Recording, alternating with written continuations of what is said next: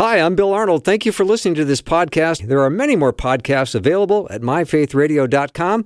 Your support makes this possible. Thank you.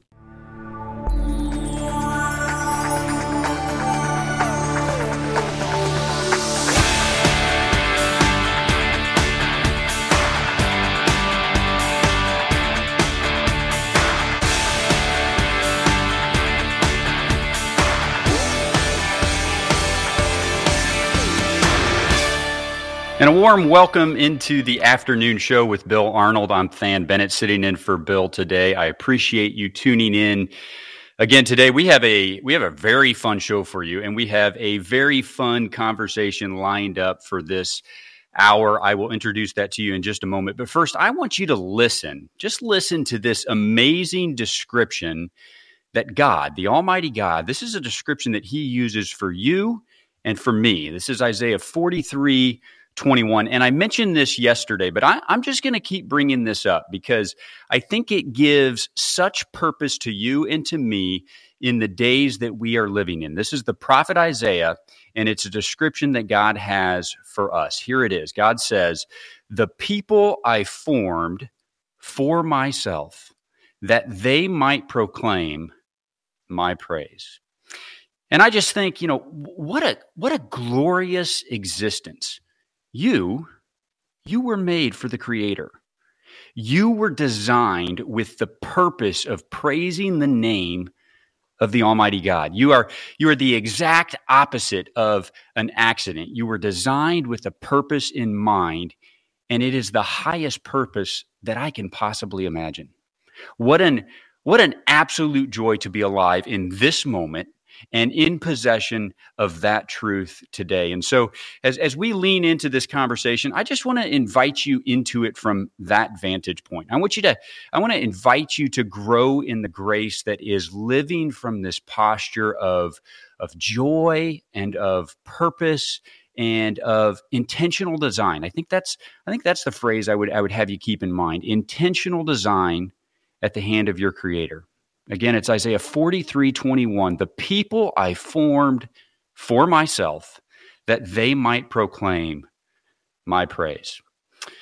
Okay, I am excited about this next conversation for a lot of reasons, but I think at the top of that list is the fact that I just really like this person. This is somebody who embodies that proclamation of praise that I was just talking about.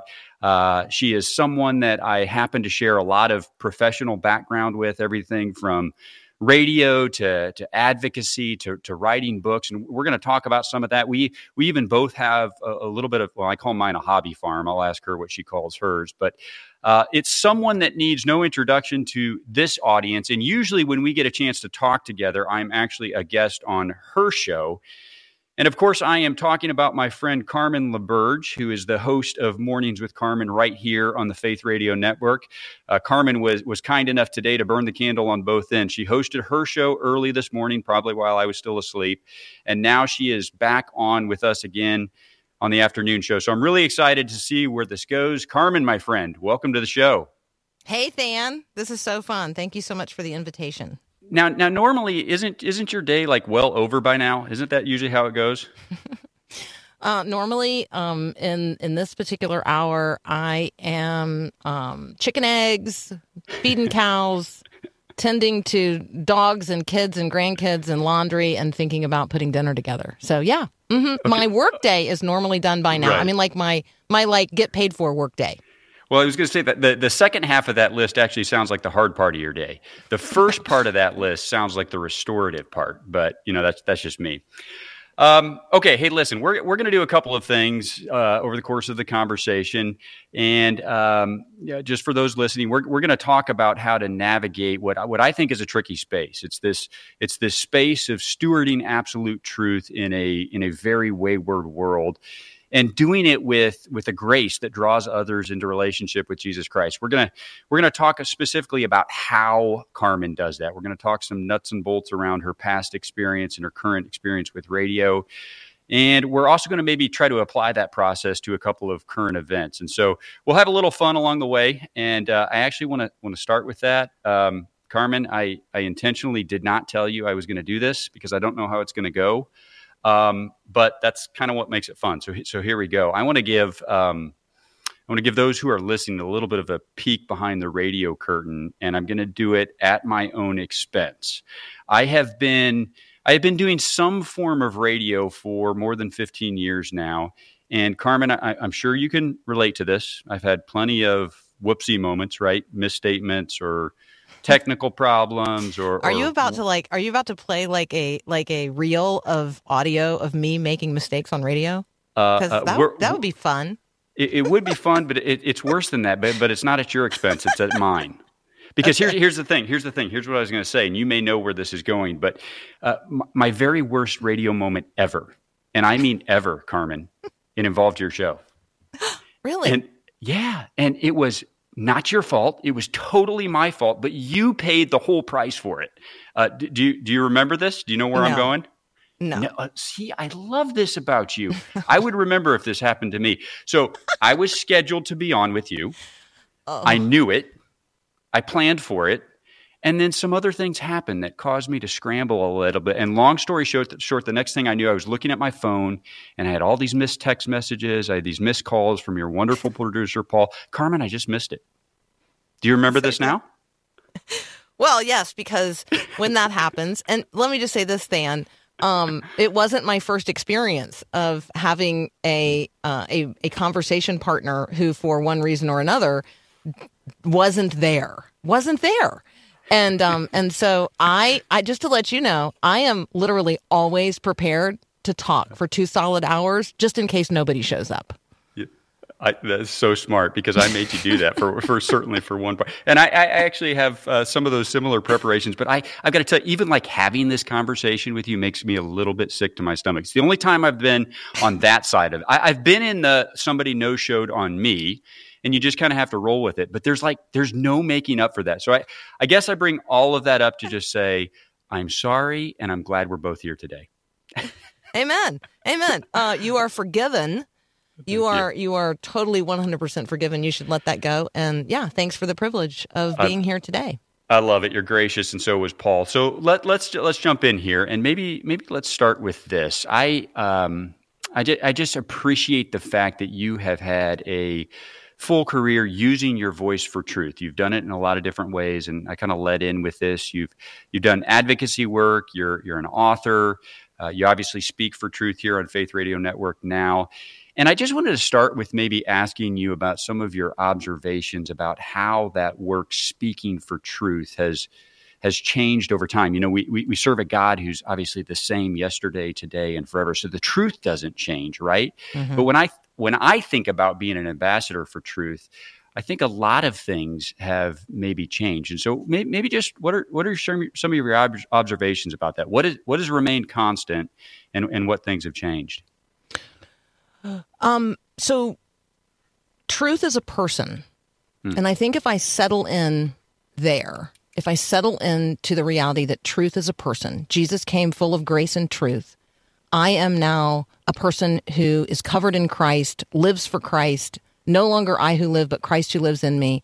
That means that I can have the mind of Christ. I can know the truth. I can't just know what is true in terms of this is true and this is false. I can know true truth because truth is a person. And so when I separate sort of the sense that truth is some list of propositional statements that somebody else might say, well, that's not true. I can say, you know what? Okay, so here's the reality. Jesus is the truth. He's also the way and the life. But Jesus is the truth.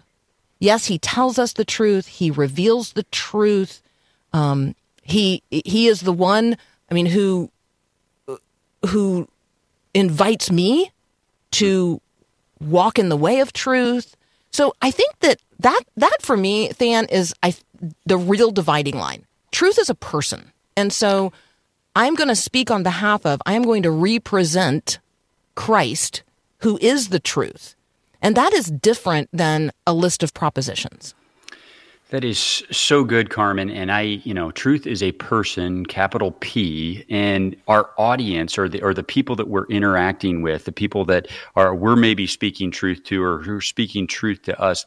Those are people that need that person, right? And I think as I was just listening to you talk, I was listening to you respond. The thing that was coming to my mind is I think that perspective helps us have grace. It gives us grace when we encounter, followers of Jesus that have differences from us. Maybe we have a different perspective on, an interpretation of Scripture. Obviously, Scripture is absolute truth, and yet all of us interface with followers of Jesus all of the time that have different perspectives on that. So I think, Carmen, the frame that you just gave us, truth is a person, allows us to have grace and maybe gives us a freedom to explore some of those differences with fellow Jesus followers who are people that need a relationship or have a relationship with that person. I think it builds grace. Yeah, I think absolutely. And so maybe part of that grace grows out of the knowledge that the Trinity lives in community like forever and ever. There's never a time that the Father and the Son and the Holy Spirit are, at odds with each other, right? But they clearly do have real relationship. They're, Jesus talks about he and the Father sending the Spirit. Jesus goes before the Father in prayer. I mean, at one point, like, if there's any other way, take this cup from me, but not my will, but thine be done. That's a real relationship. And yet there's an absolute unity of spirit throughout the whole thing. So I think we can work through things with one another. You as a person possessed of the Spirit of Christ, me as a person possessed of the Spirit of Christ, and we can still wrestle through some things together. And we can do so in pursuit of the truth, because that's ultimately what we want. And as long as we just can mutually agree, we're going to wrestle with this and with each other where necessary until we arrive at the truth. But we're always going to do so in a spirit of grace. I think that's godly. So good, so wise. And we're going to take a short break here. But when we come back, I want to dig into the how of that. I want to talk about nuts and bolts. How do we apply this? How do we fill ourselves up with truth on a daily basis in order to be able to share it back out? How do we have the humility to accept when maybe our view of truth is challenged, and where maybe when we realize that we didn't have it all right. But Carmen, I appreciate that. We'll pick the conversation up on the other side of the break. I just want to remind you as we go to a break, for you listening, this is you. This is your mantle. You are loved by a big God. You are loved by the God who made you for the purpose of having a relationship with him. Your very purpose is to proclaim his praise and his fame. I'm Than Bennett, sitting in for Bill. This is the afternoon show. My guest is Carmen LaBerge, and we'll be back with more right after this.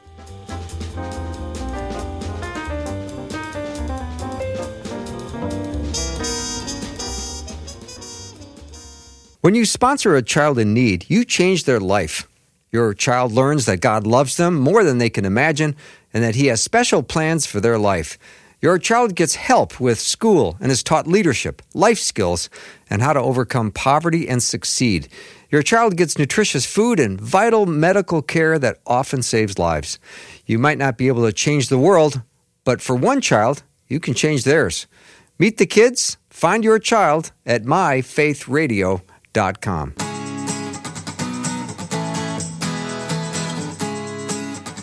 It's the afternoon show with Bill Arnold. I'm Than Bennett, in for Bill today. My guest is Carmen LaBerge, and Carmen, I'm grateful for you're here today. I want to get into just a discussion about very, very practically, how do you walk this out on a daily basis? How do we advocate for truth?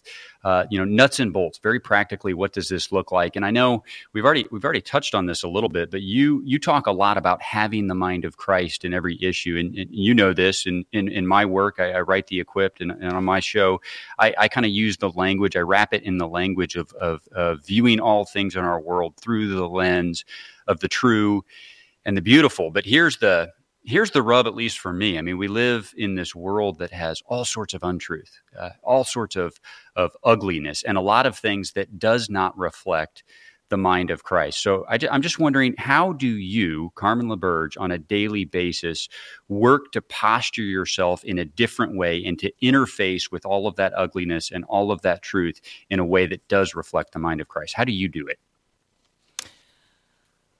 Van, so the mind of Christ and the charge to have the mind of Christ, I mean, it grows in part out of what Paul talks about, the Apostle Paul talks about, particularly in his letter to the Christians at Philippi. So here, I'm talking about the book of Philippians, and you literally can go through that book, and everywhere that you hear this phrase, you read this phrase, the mind of Christ, like just write TMOC out in the margin. So TMOC, that's what my husband and I, so when we talk about the mind of Christ, we're just talking about TMOC. So, Paul says, let the same mind be in you that was in Christ Jesus, which means it's possible. So that's part of this for me. It is possible to have the mind of Christ. Paul had the mind of Christ.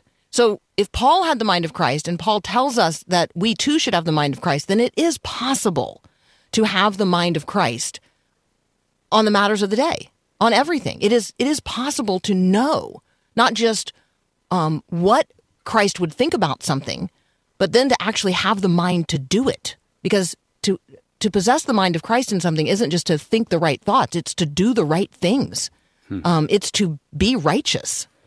And so a huge degree of humility here and an acknowledgement that every single day, moment by moment, I have to ask the Holy Spirit to make it possible, to actualize it, to take my thoughts captive, to make them captive to Christ, as Paul says to the church at Corinth. Like, make every thought captive to Christ. That's a part of apprehending the mind of Christ. I have thoughts that are not godly. I think things. I think in ways. I have patterns of thought that are not righteous. So humility, moment by moment, yielding to the work of the Holy Spirit, knowing the scriptures of the Old and New Testament, and actually meditating on them. I mean, you're going to know the mind of Christ as you walk with Christ more and more and more. When you're yoked to him and you're checking to see, where his foot is falling before you take the next step, you will develop this muscle, this mental acuity over time. It does happen. God is gracious to, over time, help us develop the mind of Christ on the matters of the day. The other part of this, Than, and you got to check it with other believers who are trustworthy and who are also in the Word. And I mean, if I were just out there thinking things and there was nobody else in the culture who I trust as a Christian who's nodding their head in the same direction, then I'm going to be like, you know what? The mind of Christ is not divided. So if Christian Carmen out here thinks she's thinking something and she thinks it's right, but nobody else is thinking, literally nobody else that I trust and regard as Christian brothers and sisters, nobody else is singing the same tune, then I'm probably the one off key. So there's a humility in all of that. So I don't know. Does that help get started in the practicality part? Totally. And it makes me think of several things. Let me see if I can form them together. Number one, out of the abundance of the heart, the mouth speaks, right? And for someone in the business of words like you, that is something that you need to take great care of, I would assume, the condition of your heart. I also think about the fact that what your mind is dwelling on is how you are going to act out. You talked about how, this is something you do, not just something you believe or you think. You referenced the letter to the church at Philippi. That's the letter that I get the language of wrapping the true and the beautiful around the things that we consider in our world as well. Philippians 4:8. Think on those things that are lovely and admirable and praiseworthy. But let me just follow up on your last point there, because this entire Christian walk, this entire lifestyle of pursuing a closer relationship with Jesus Christ and trying to lead a life that looks more like his and that is in proximity to his, it's a relational one. It's a relationship with a person, and then it is honed in relationship with fellow believers. Now, the fellow believers are fallen just like you and me, but I want to follow up on that last point about humility, because this is challenging. we have to stand on truth. We have to be bold about it, but we also have to realize that we are not Jesus Christ himself or herself, right? I mean, so how do you do that? How do you trust fellow believers enough, and how do you know which fellow believers to trust in order to get that check? I know you need it, but how do you determine where to get that? So that is know the scriptures and trust the Spirit. So this gets back to the beginning of a relationship with Jesus. So for me, Than, when I gave all of myself that I understood to all of Jesus that I understood at the time. So, we're talking about a 15, almost 16-year-old person. Mm-hmm. I didn't reserve anything for me. I gave all of him, all of me that I understood, because I needed help everywhere. I needed a savior for all of it. And I've never looked back. I don't do take backs. I'm dead. I mean, I get it when Paul says it's no longer I who live, but Christ who lives in me. So when you say, we are not Jesus, I'm going to say, if there's any part of me that's not Jesus, then that's the part today that has to die. It's got to die. And so, yes, does God choose to use, a person who is called Carmen, who, I don't know, God may call something else. I don't know what my secret name is, on the heart of God. But does God use this mouth, these lips, this mind, sometimes this sense of humor to speak to people, to compel people to think or look twice or think again? Do I play with words? Like I am good at some of those things. But the moment that I begin to imagine that any of that is me, is time to die again. It's just time to go die again. Be raised with Christ and let my life be filled and animated by him. And so then your question about how do you know when you're with other Christians who, sort of operating out of that same spirit, that's who I'm looking for, Than. I'm looking for Christians who also know they're already dead. That is so good. And I am, I'm grateful. I'm encouraged by it because, what better charge, Carmen, what better mission in life that knowing that we can come to the end of ourselves, and that's actually where we belong, right? That's where the mystery of God is unveiled. That's where the power of God is made whole, because it's made whole in our weakness. It gives, when we have that mindset, it gives us the confidence to walk into situations that we know are beyond us if we are doing it in the power and in the mind of Christ. So I'm super grateful for that. I want to ask you about your writing, but first, if any of you out there listening have a question for Carmen, I love to do this. I'm usually on the receiving end of this, so I want some questions from Carmen from the listeners. You can text those into 877-933-2484. Again, 877-933-2484. This is not a question, but I want to read it to you anyway, Carmen. Tasha says, I love you, Carmen. Your morning show is such a blessing to go to work with. So Tasha loves your morning show. Hey, Tasha. Yay! She'll be back at it in just a few hours after the kids and the animals and making dinner and breakfast, or maybe before breakfast. I'm not sure. Okay, let's talk about writing. This is another thing that you and I share. I think it's one of many applications that you've applied this truth to, and for those listening, maybe you've never written a book, maybe you never planned to write a book.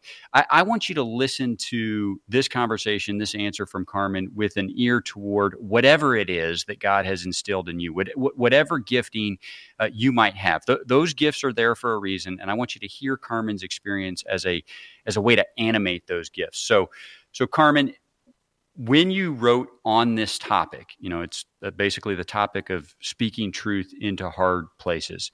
Talk to us about that experience. What made you to decide to write and on that topic? And then I'm actually most interested in this part of it. What did you learn as a result of writing into that? So the book is Speak the Truth, How to Bring God Back into Every Conversation. And it really, that is a reflection of who I am and how I think. And one of the things that I learned, I didn't learn it fast enough and I didn't learn it early enough to write a better book. But I will say that the people who really do read and respond to Speak the Truth are people who think like I think. And when I say that, I'm not talking about, the mind of Christ as much as I'm talking about they think with a modernist thinker. Their thinker works in a modernist way. And now I know that emerging generations, I even addressed it in the book that, the emerging generations don't think like people who think out of a modernist mindset. And I make that observation, and then I didn't make the pivot. Which is like in hindsight kind of crazy. Like, right, if you know that emerging generations, they're actually not asking the truth question. They're asking the question, is it good? And then today they're asking the question, is it beautiful? And so I kind of wish I had written a book that was like speaking the truth, doing the good, and showing the beautiful, or something like that, right? Because I think it's a far more whole life, holistic thing than just speaking it in a conversation. It's walking it out in ways that that people can really see and respond to. So that's one of the things that I learned. The other big lesson for me is that when you write it down and you tell it, it is there in such a way that that other people who are operating out of different life experiences and social location, you really can't anticipate how other people are going to hear what you've said.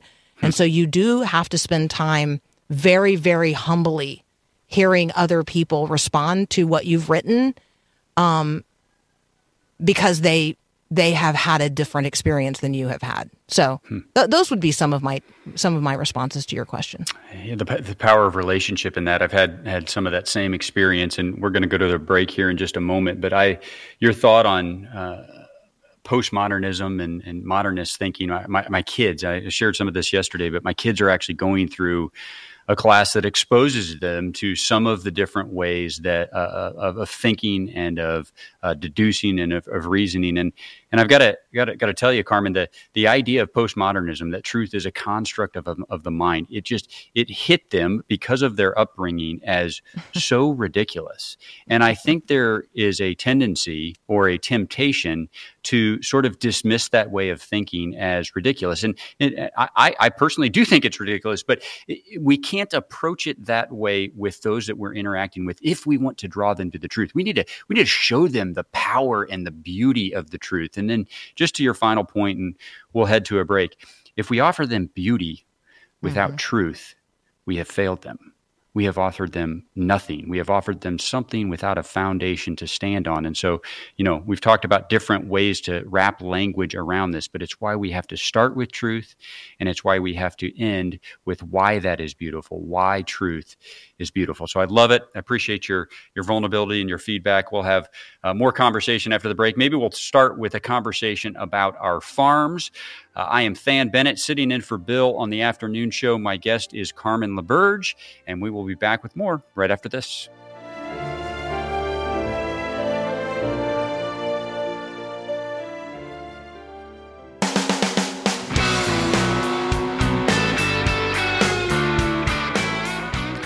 The truth is a person. Those are the words of Carmen LaBerge, my guest on the afternoon show. I'm Than Bennett, sitting in for Bill today. The truth is a person. Carmen, I appreciate that perspective. I want to ask you about your farm to start this segment. I've actually got maybe a deeper question about this too. But first, I just want to hear about this. Sometimes on your show we take a minute and we have Friday farm updates. This is not Friday. I get Tuesday farm updates. Tell me about your farm. What's happening on your farm right now? So the Tuesday farm report would include that Jim, my husband, took Evelyn, our 10-year-old granddaughter, to the nursery today. And now there is a trailer load of flowers and bushes and trees. Evelyn is going to have a butterfly garden outside of her window at her new house, and that was one of her Christmas gifts. And so that is a big project that's underway. But that also means that lots of flats of flowers that apparently nobody thought they would still plant this winter were at the nursery. And, that was too good of a deal to pass up. So I hadn't planned on planting flats and flats and flats of pansies, but they're out there now. So I'll be doing that. That's the Tuesday. It's always something, Than. I mean, it's always something, man. You just never know. I mean, it's like the perfect example of the best laid plans. The man lays his plans, but the Lord orders his steps. Okay, so Rosella texts in and she asks if you know what kind of chickens lay blue eggs. Do you know? Well, among the chickens who lay colored eggs would be Easter eggers. Yeah. And we do not currently have any Easter eggers. But yeah, there are actually several breeds of chickens that lay colored eggs. We did have some Easter eggers at one point, and right now, we don't have any of those. Yeah, so we do right now. They lay beautiful blue and green eggs. We love them. Our chickens are among our favorites. So that's fun. Let me ask you maybe a slightly more serious question around the farm experience, because for me, our farm just provides a little bit of recentering for me. And by recentering, I should probably describe that. I just mean a tangible sense of being surrounded by God's goodness. Goodness of God's creation. We had my Tuesday farm report. We had a billy goat over a couple of weekends ago, and the hope is that our does are now expecting. And so every night when I go out to close up the pastures, I always enjoy it. But there's something about now when I'm expecting that there's maybe a little bit of a miracle of God's creation that is expanding. It's a perfect way to end my day. So for me, that's the spiritual connection of our farm. I don't know if you share that or not, but does any of that resonate with you? Why do you farm, Carmen? Why do you do it? Well, I came here to this farm when I married Jim almost 13 years ago now. But I grew up on a farm, or at least the very early part of my life, in Indiana. So I am just a farm girl at heart. And I've lived many other places where I did not have even a garden, let alone a farm. But the rhythm, I think the word that comes to my mind is there is this rhythm of life on a farm where your attention is required as a steward of the garden, and yes, of the animals. The stewardship mandate, at creation. I get to walk that out and live that out in a tiny, tiny, tiny little way every single day. And that, for me, is a really important rhythm. You cannot think too highly of yourself when you are mucking out the chicken coop. You cannot be separated from the reality of life and death when the coyote or the bobcat, or the hawk, takes off with the beloved Barbara, the chicken everybody loved. Mm-hmm. When you lose a calf, there is a connection to not just the earth and the things of it, and all of, obviously, the language of soil and seed and God's good provision, and your reliance upon the sun and the rain, but not too much of either. I mean, on and on and on. I mean, I think that it brings the Bible to life for me. It keeps me connected to the soil. I think all of those things for me. It's kind of I live in a parable. Maybe that's the best way to say it.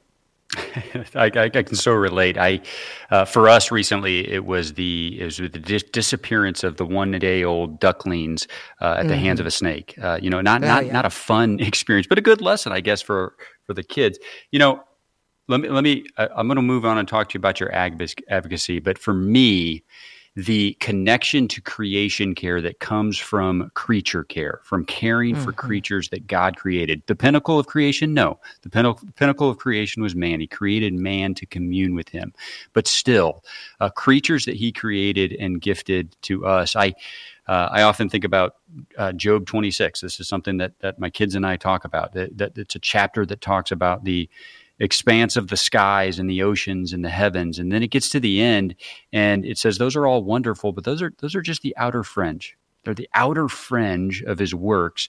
And it says how faint the whisper we hear of him. And then it ends with this question that I just love. Who then can understand the thunder of his power?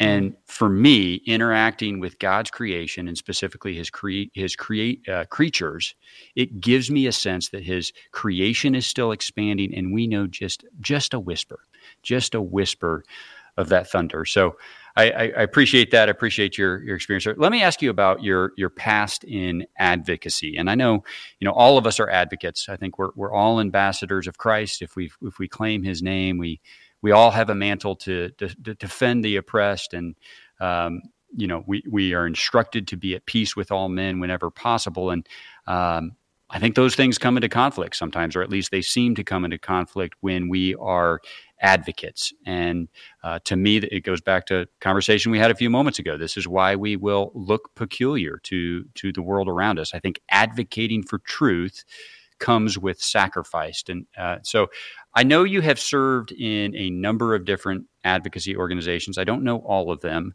but tell me how that background informs how you follow Jesus today. Sure. It's so interesting that you use the word advocacy, because I will just confess I've never thought of it that way. So wow, I'm trying to see me through the lens you just gave me to look through. I have advocated for organizations to live by the confessional standards that they say they believe. So the advocacy was often in environments where an organization had drifted from Scripture, drifted from its own confessional standard, and was affirming lifestyles among those in leadership that were no longer confined to the way God describes his good design for men and women. And so marriage, I guess I would describe it as marriage advocacy. I would describe it as church leadership advocacy, and that in those places and spaces, God has a design, and we as Christians are called to affirm that, even when it's difficult, even when it means some people have to be told no. And so there you go. And I would say that the driving, now that you've used the word advocacy, the driver in all of that has to be the advocate, has to be the Holy Spirit. You cannot go and advocate, even if you passionately believe in something, you cannot go and advocate for it unless the Spirit sends you, leads you, empowers you, sustains you, and shows you where to put your foot every single step of the way, because it is a spiritual battle. It is absolute spiritual warfare, and you better know that's what you're headed into, and you better suit up in the armor of Christ every day, because it's the killing fields out there. So I know that doesn't sound like super happy and fun, but it is the hard work of the people of God in the midst of a dark world that is more and more and more in love with evil every day. It's the mission, and we're going to head to a break here in just a moment, but it's so interesting to me that you have not used the word advocate in that or in that context. It's, the scriptures say that Jesus is our advocate with the Father, right? But and he calls us ambassadors. And I view our very being on this earth as being advocates for that truth. And, again, a lot of this is about wrapping language around it, but it helps me, Carmen, to think about when I wake up in the morning, what is my task? My task is to praise the name of the Almighty God, to lift his name and fame high. Yes. It's also to advocate for his character, to advocate for his being, and to call others and to draw others and to invite others to his side. So I appreciate you being willing to look through that lens with me. We're gonna take a short break here. After the break, the hour is flying by, but I want to make sure that we have a chance to ask Carmen about radio. She's lives every day in this space of radio, and I know some of the challenges that come with this. So I want to ask her about that on the other side of the break as part of how she advocates for truth in a sometimes wayward world. Carmen LaBerge is my guest. I'm Than Bennett in for Bill, and we will be back with more right after this.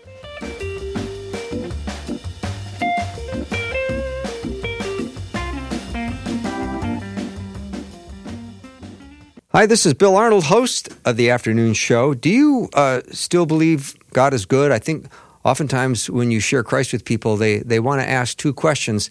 Is God good, and can God be trusted? So do you believe he cares about the condition of you and your life and your soul, and do you think he still answers prayer? Well, I promise Susie Larson is going to help you wake up to the goodness of God and point you towards healing and wholeness. If you're in for an adventure of a lifetime and to be used by God, just text the word good to 877-933-2484 to get encouraging texts, prayers, and devotions from our own Susie right to your phone. Connecting faith to life, Faith Radio.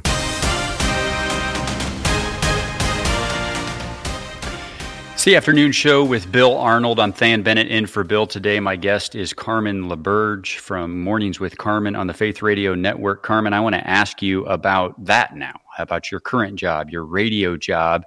You communicate on radio every single day. I think it's 2 hours every day, and then some days like today, it's a little bit more later on when somebody like me needs to talk to you. So my question is mainly about that volume of content and a lot of people turning to you to be pointed to the Heavenly Father every day. And maybe this is a little bit of a personal question, but I think it's important. You used the word rhythm earlier, to think about what is your rhythm of being in God's Word so that when you turn and then share His truth with the world, you don't run on empty all of the time. How do you manage that rhythm? And maybe for somebody thinking about it in the context of their life where they are giving out so much, how do you prioritize, and how should they prioritize feeding their soul, your soul, in order to stay filled up? That's such a good question. So thank you for the privilege of being able to share.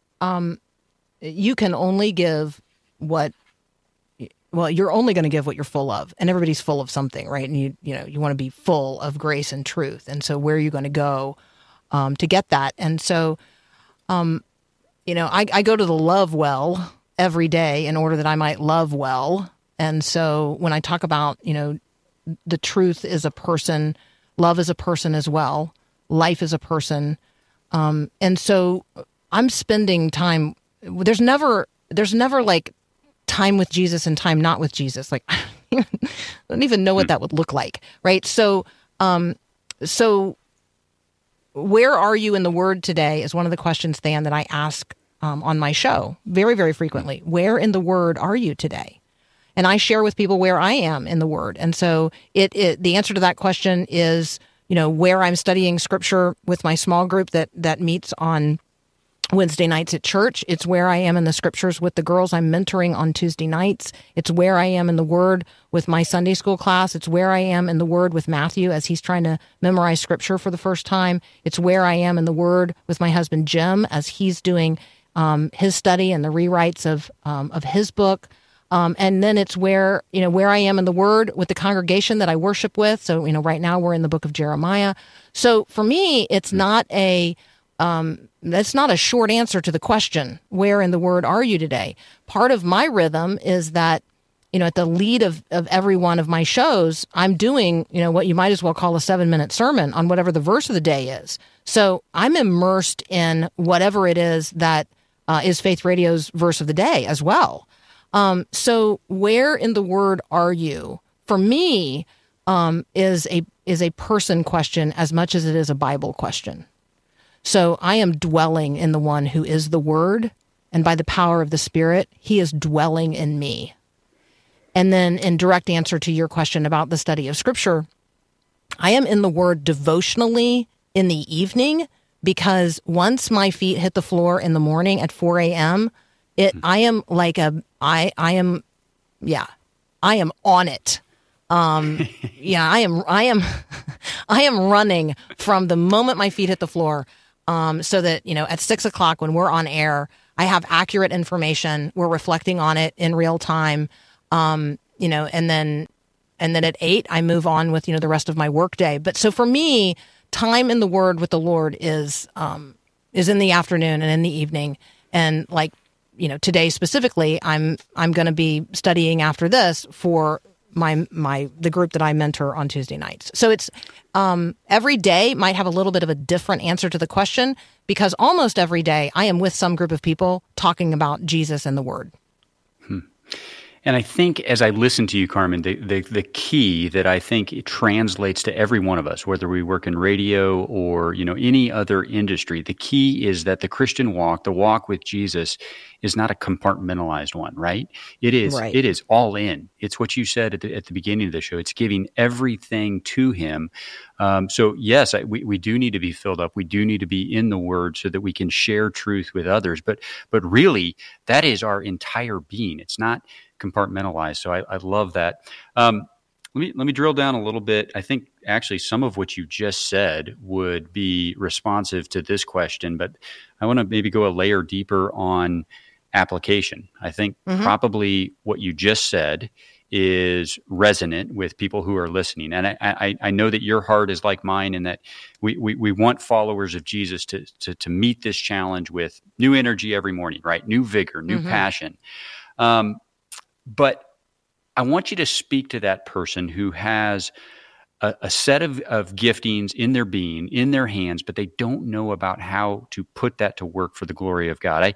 I think very practically on this, it doesn't have to be huge. It can be the next step, but I would testify, and I think you would testify, that this is not a straight line, right? There are wins and losses along the way, but I want you to speak to that person who doesn't know how to either take the first step or the next step. How do they apply their gifts toward the gospel of Jesus Christ? God is always working. I mean, Jesus makes that very clear. My Father is always working. And so God is working right now. And so look around and see where God is working, and then go apply your gifts to that.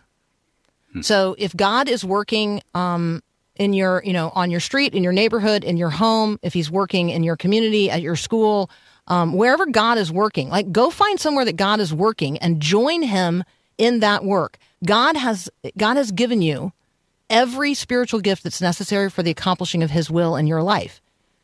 So stop wondering what God's will is. God's will is that you would come work with Him.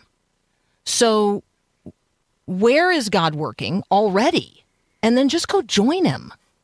You don't need to create some new thing to do. God's already working. So go join Him in that.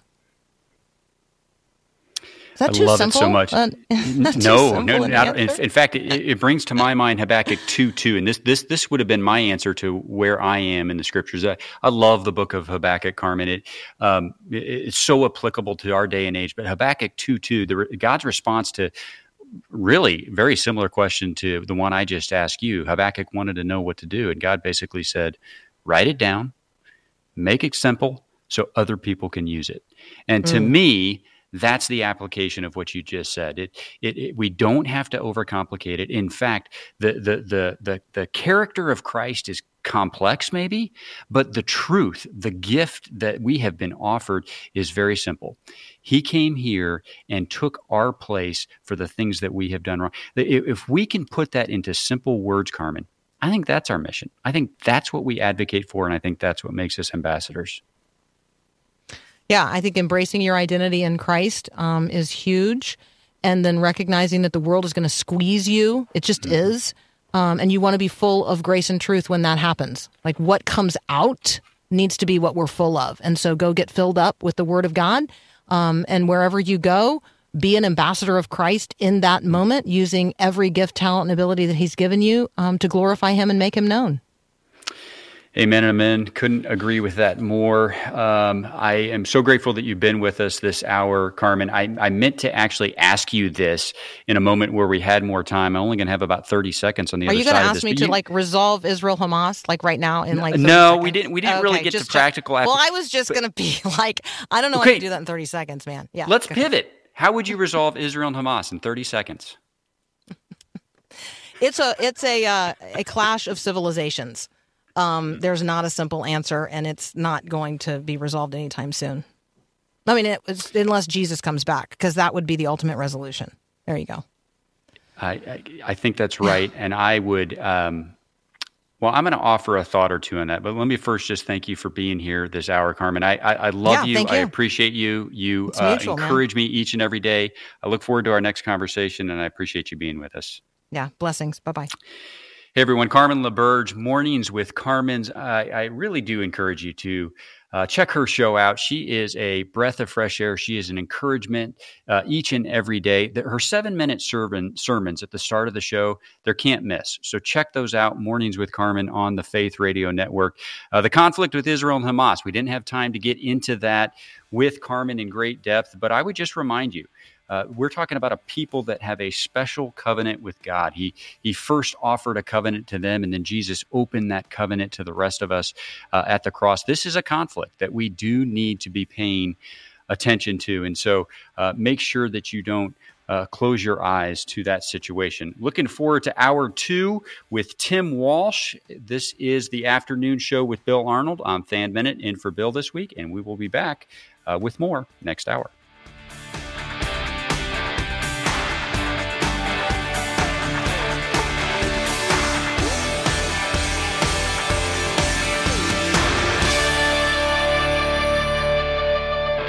Thanks for listening. Programming like this is made available through your support. Information available at myfaithradio.com.